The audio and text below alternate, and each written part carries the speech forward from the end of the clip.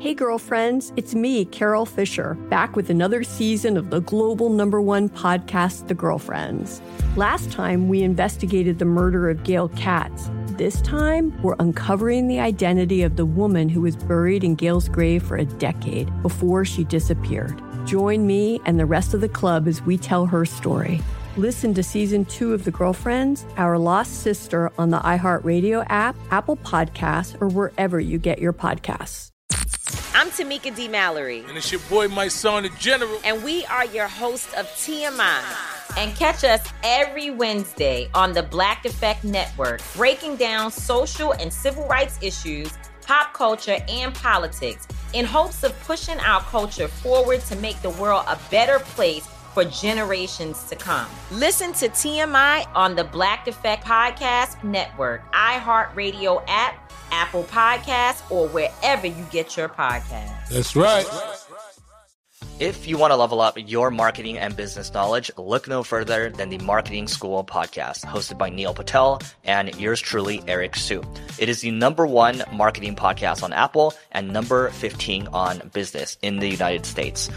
Now, if you want to listen to interesting conversations with operators that have been there, done that, also with other interesting guests, then listen to Marketing School every weekday on the iHeartRadio app, Apple Podcasts, or wherever you get your podcasts. Hello, it's Richard McLean Smith here. Season 7 of Unexplained will begin next week on Friday, July 28th. Until then, there's time for one final favourite episode. This week we're heading back to Broadhaven in Wales, the scene of a series of extraordinary events that occurred over the course of a few bizarre months in 1977, and it all began in the playground of a local primary school. This is Unexplained, Season 3, Episode 6, Shores of the Unknown.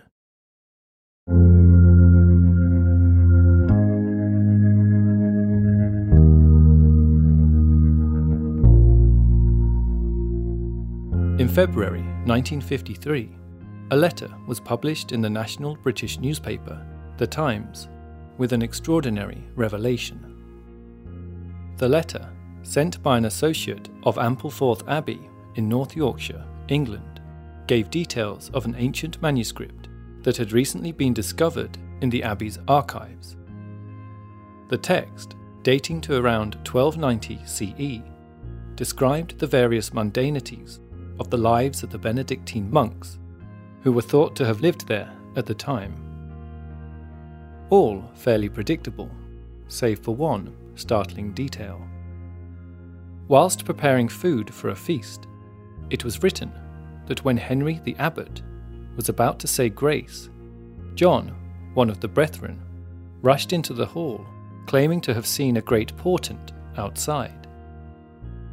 The monks stepped out together, where moments later they witnessed a large, round, silver thing, like a disc, flying slowly above them. It is a story often repeated in the annals of ufology, right up there with Ezekiel's biblical vision of glowing metal in the sky. It was, of course, a hoax, fabricated by two schoolboys of Ampleforth College. As it transpired, there had never been an Ampleforth Abbey as far back as the 13th century. In later iterations, to accommodate this minor contrary detail, the story was changed, swapping Ampleforth for the far more ancient and credible location of nearby Byland Abbey. We might say that the mutation of such a story is evidence of its fictitious origins. And yet, as a species of storytellers, we seem naturally predisposed to adapt our stories in our endless retelling of them, regardless of their veracity. Sometimes it is only in small ways, a slight change of detail here or there, but never so much that we lose the principal truth of it. Other times, they can become so reworked, we are left to wonder, much like the Theseus paradox, if any of the original truth remains at all. the stories become unmoored, creating realities all of their own. It is as though the stories themselves are alive, living organic things to be handled with care. Which is why it is all the more compelling, particularly for those tellers of stories of a Fortean persuasion, when their accounts remain stubbornly resistant to change. You're listening to Unexplained, and I'm Richard McLean Smith.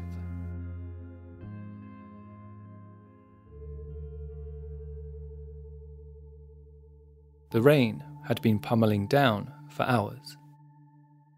Though most of the children had not been put off by the torrent, glad for any opportunity to run around outside, 10-year-old David Davies had always preferred the comfort of the classroom, a place to read and work, while the wind rattled the windows from outside. Aside from the unusually wet weather, it had been a fairly average Friday in Broadhaven, the quaint coastal village overlooking the majesty of St Bride's Bay on the southwestern edge of Cymru, also known as the country of Wales. At the local primary school, however, Fridays were always tinged with a certain magic, lifted by the promise of the approaching weekend. It was the perfect day, you might say, for David's friend Philip to concoct the story he was just preparing to tell him as he burst into the classroom, full of excitement. Talking wildly, he was barely able to get it all out, as David tried his best to keep up. They had seen something at the far end of the playground, he said. Some kind of vehicle hovering above the ground. Soon, others joined in who had seen it too. A UFO, said one. No, a flying saucer, said another. David listened incredulous as the tale grew bigger and bigger. They had watched it for 30 minutes, they said. One boy had even seen a man in a silver suit with spiked up ears climbing out of it. David laughed it away, and not being one to believe such nonsense, resolved to expose the prank at the first opportunity.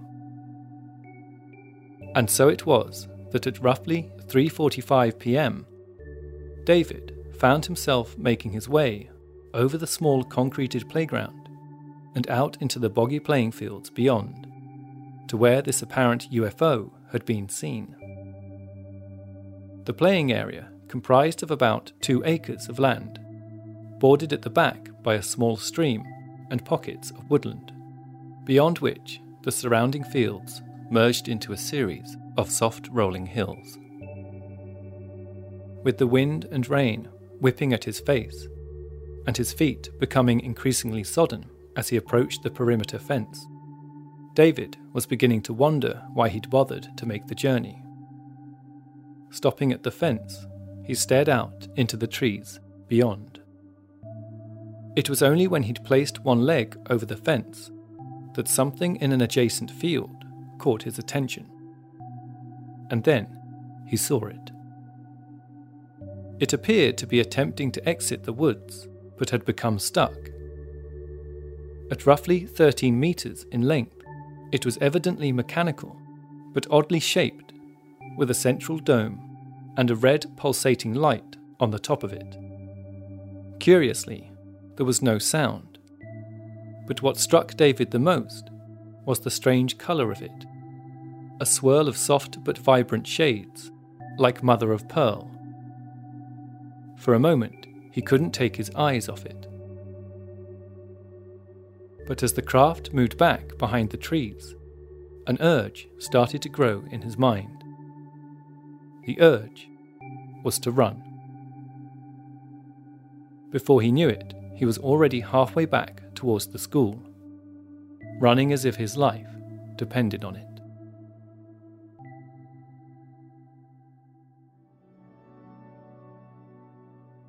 When he returned home that afternoon, David's mother was immediately concerned by his distressed state.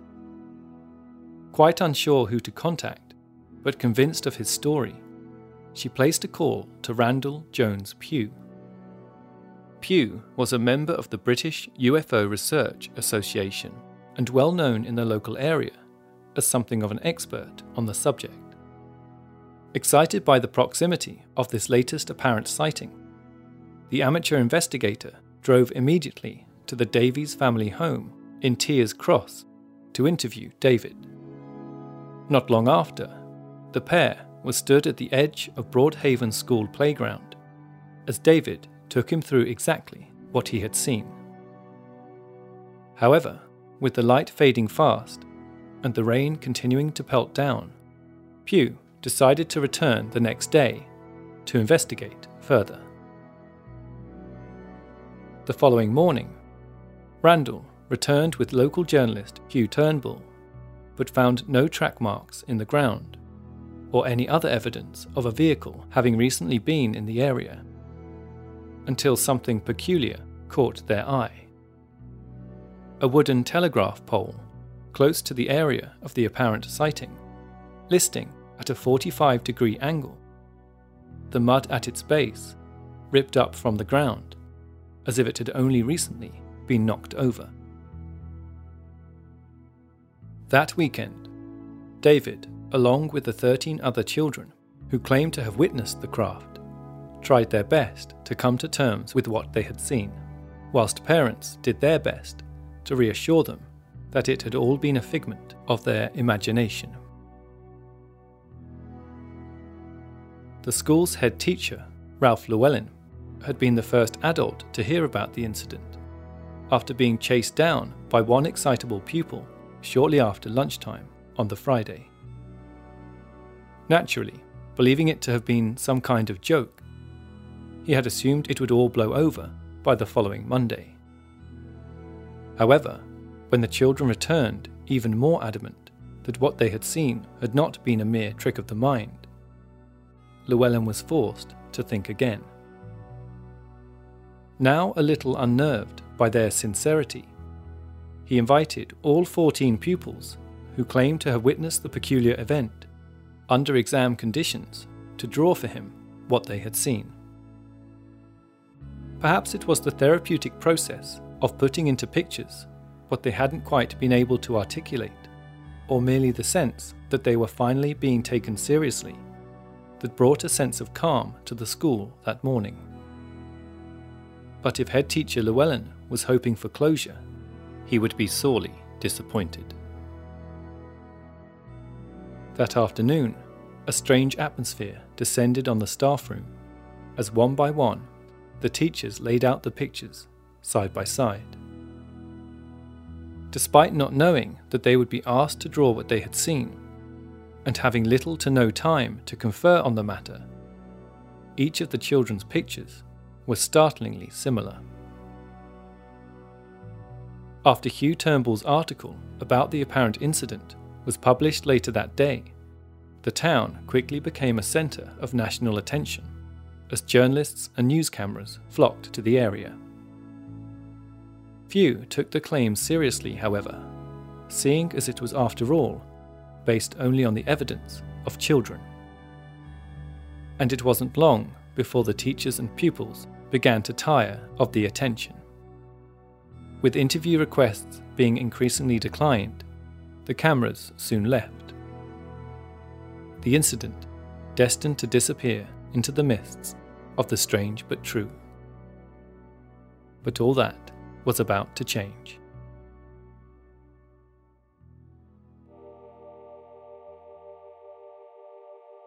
Two weeks later, one Broadhaven school teacher, standing in the playground around 10:30 a.m., had just become aware of a peculiar electrical hum when she caught sight of something moving in the distance at the far end of the playground. She would later describe it as being shaped like a saucer, with a slight dome and a silvery metallic surface. It wasn't so much moving as shimmering behind the trees. Later that day, shortly before lunch, two canteen workers, unaware of the earlier sighting, also saw something in the exact same spot. They watched as it moved up the slope towards the hills before disappearing altogether. As they explained their sighting to head teacher Llewellyn moments later, they also described a figure of what they took to be a man climbing into the vehicle before it moved away up the hill. Only this wasn't a strange, unidentifiable craft, they thought, but merely an odd-looking council vehicle, possibly attached to the local sewage works. Convinced this was what the children must have seen, the cooks determined to put an end to the story once and for all, and returned to the location the following morning, hoping to at least find some tire marks in the mud. But when they got there, they found nothing. The council were contacted soon after to try and shed some light on the mystery, only to confirm that no trucks or any other vehicle had been anywhere near the school in the last 2 weeks.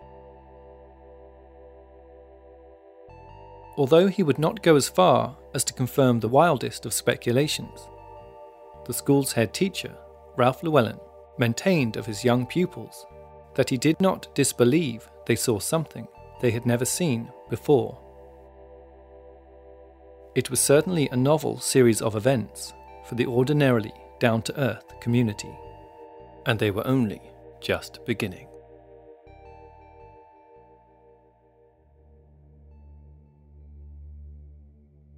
The sun had already dipped below the horizon by the time Pauline set off for the farmhouse.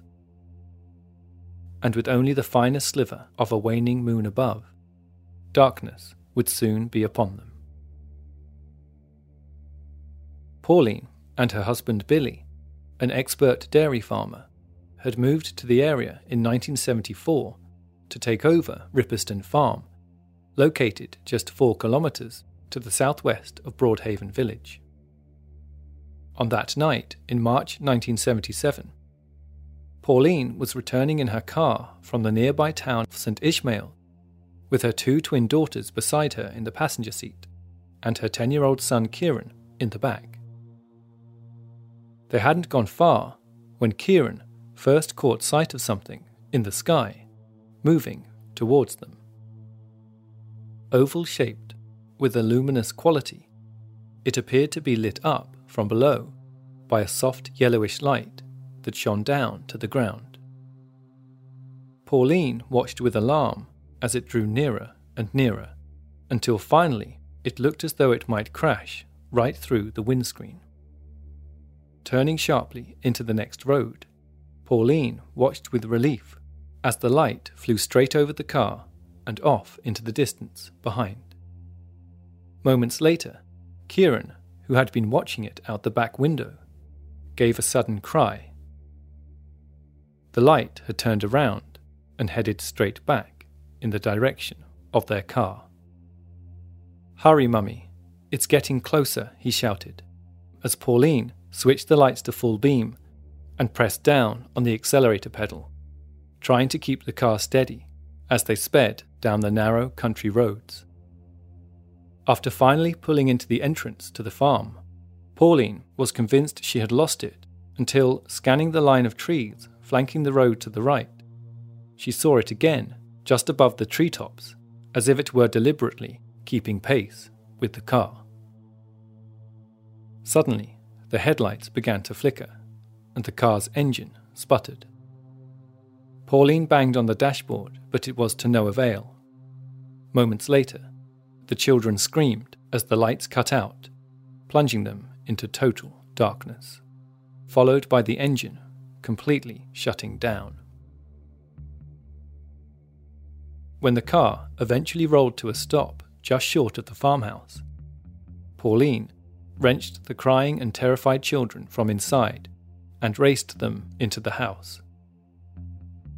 Another son, Clinton, having heard the commotion, arrived just in time to see the strange light flying off toward the coast. Husband Billy, who arrived a few seconds later, had seen nothing. While Pauline recounted what had happened, Billy jumped into the car and turned the key. Headlights flooded the yard as the engine growled into life. Pauline could only look on with confusion.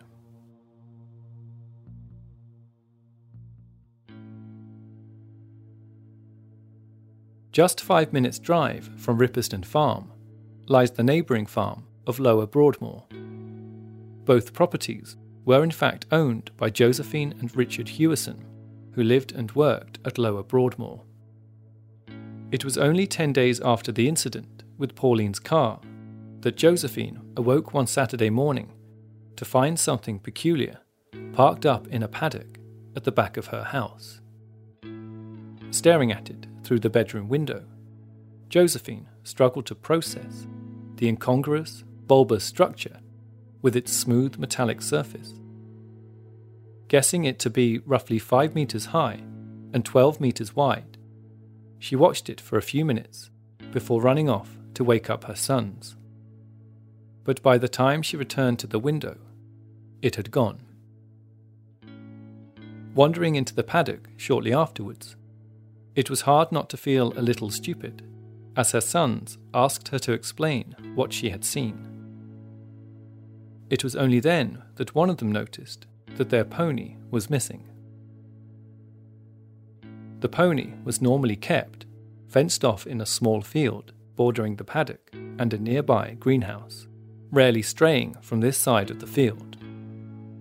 They found it later that day, wandering about at the edge of the adjoining field, half a kilometre away. 3 weeks later, shortly before 6 a.m. at Ripperston Farm, Billy and Clinton herded 16 heifers into an outside pen in preparation for their first milking of the day. Leaving them for a moment, Billy and Clinton headed off to switch on the milking machines, returning only a few minutes later to find that each one of them had vanished. Hurriedly checking the gates, they found them all locked, bolted shut, with even the twine that Billy used to keep them secure still wrapped around them. Hearing the phone ring in the house a few minutes later, Billy was amazed to find a worker from Lower Broadmoor Farm on the other end, inquiring as to what Billy's cows were doing there, almost 2 kilometres away.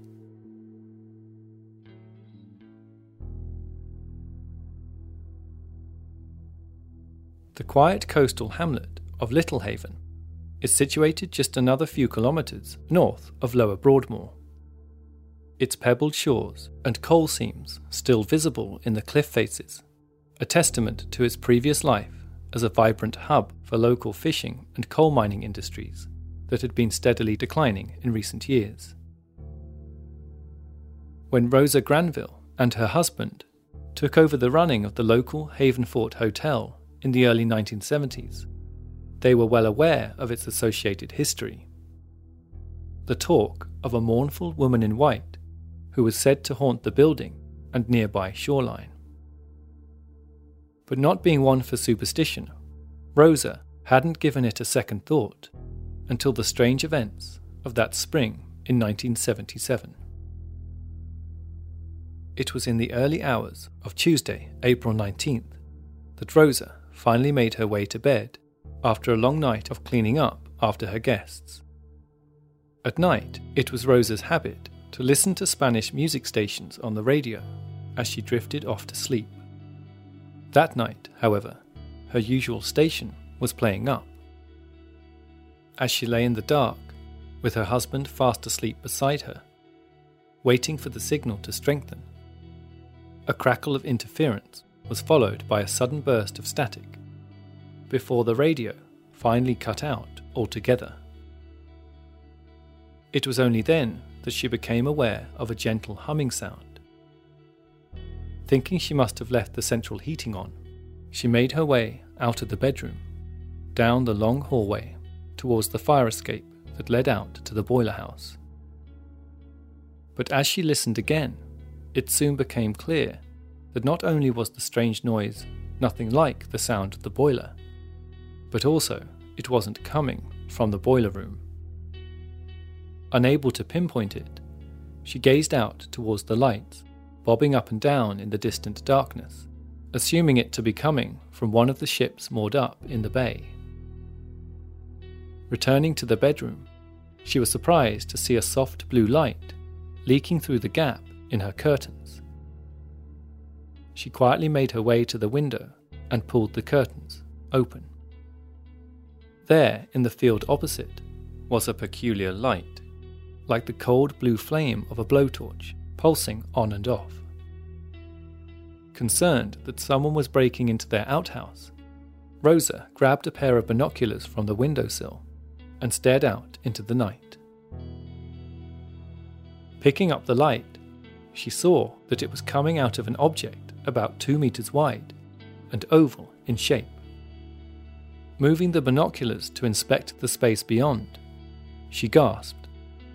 Standing between the object and the far side of the field, she could clearly see the outline of what looked like 2 humanoid figures.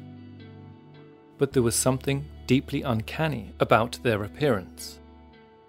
Not only were they unusually tall, but their limbs seemed oddly distended. Looking closer, she saw they were dressed in what looked like white plastic boiler suits.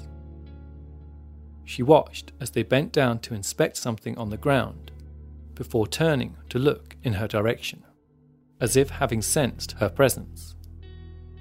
And where their faces should have been, she saw nothing but a blank and empty space. Rosa continued to watch as they made their way up a short bank that bordered the field, before disappearing from view. After hurriedly switching on the lights and waking her husband with a start, she ushered him over to the window, but when she looked out again, there was nothing but the darkness of the field, with no sign of the figures or the light anywhere.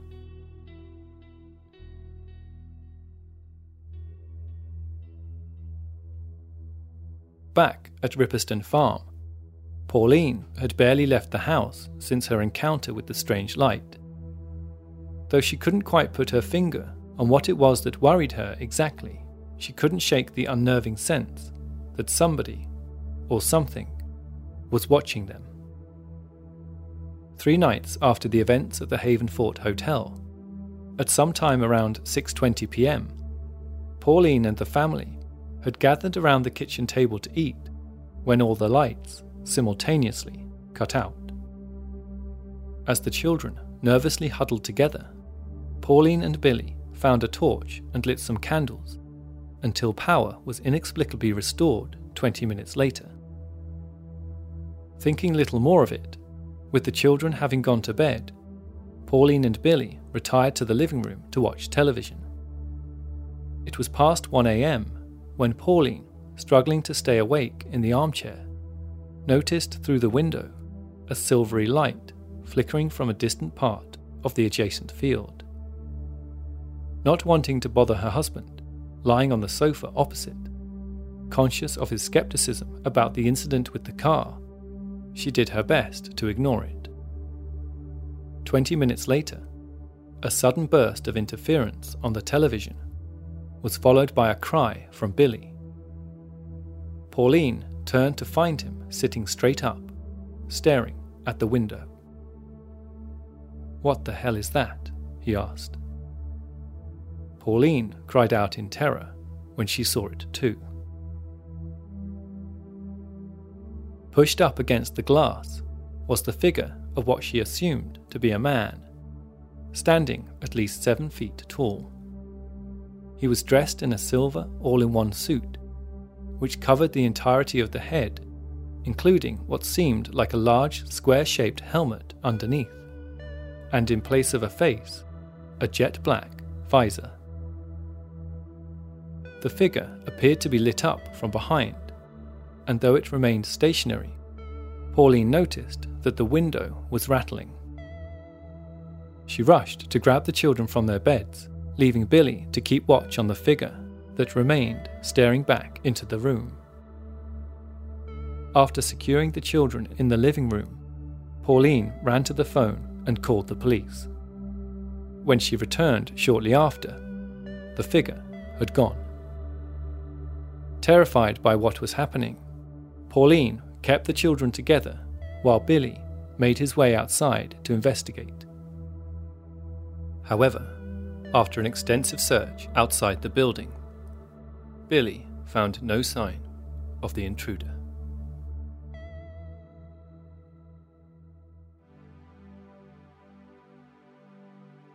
In the weeks and months that followed, a host of similar sightings were reported up and down the south coast of Wales, including one made by Pauline and Billy's twin daughters a few weeks later. They had been out playing by the cliff tops one morning when they claimed to have sighted the peculiar figure once again, walking about the fields before vanishing in the long grass. The collective incidents have since become known as the West Wales UFO Flap of 1977. Havenfort Hotel proprietor Rosa Granville was so sufficiently shocked and moved by what she had experienced that she even wrote to her local MP, Nicholas Edwards, demanding that the British Ministry of Defence make an investigation of the area. Squadron leader J.A. Cohen of nearby Brawdy Royal Air Force Base was able only to confirm that whatever had occurred had no connection with operations at the base. Though it has been speculated that a number of the sightings of men in silver suits may have been the work of local practical jokers, any such sightings were recorded some time after the initial event at Broadhaven School. Of the 14 children that claimed to have witnessed the mysterious craft on that wet and stormy afternoon of February the 4th, not one has changed their story or admitted to perpetrating a hoax of any kind. As David Davies recounted many years after the event, "I did see something unexplained that day, and I will stick to that story for the rest of my life." This episode was written by Richard McLean Smith. Unexplained is an AV Club Productions podcast created by Richard McLean Smith. All other elements of the podcast, including the music, are also produced by me, Richard McLean Smith. Unexplained, the book and audiobook, with stories never before featured on the show, is now available to buy worldwide. You can purchase from Amazon, Barnes & Noble, Waterstones and other bookstores. Please subscribe to and rate the show wherever you get your podcasts, and feel free to get in touch with any thoughts or ideas regarding the stories you've heard on the show. Perhaps you have an explanation of your own you'd like to share. You can find out more at unexplainedpodcast.com and reach us online through Twitter at unexplainedpod and Facebook at facebook.com/unexplainedpodcast.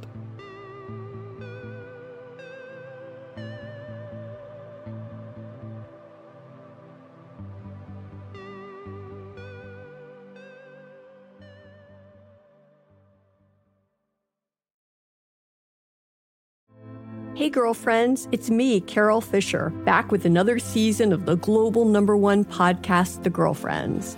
Last time, we investigated the murder of Gail Katz. This time, we're uncovering the identity of the woman who was buried in Gail's grave for a decade before she disappeared. Join me and the rest of the club as we tell her story. Listen to Season 2 of The Girlfriends, Our Lost Sister on the iHeartRadio app, Apple Podcasts, or wherever you get your podcasts. If you want to level up your marketing and business knowledge, look no further than the Marketing School podcast, hosted by Neil Patel and yours truly, Eric Su. It is the #1 marketing podcast on Apple and number 15 on business in the United States. Now, if you want to listen to interesting conversations with operators that have been there, done that, also with other interesting guests, then listen to Marketing School every weekday on the iHeartRadio app, Apple Podcasts, or wherever you get your podcasts. I'm Tamika D. Mallory. And it's your boy, my son, the General. And we are your hosts of TMI.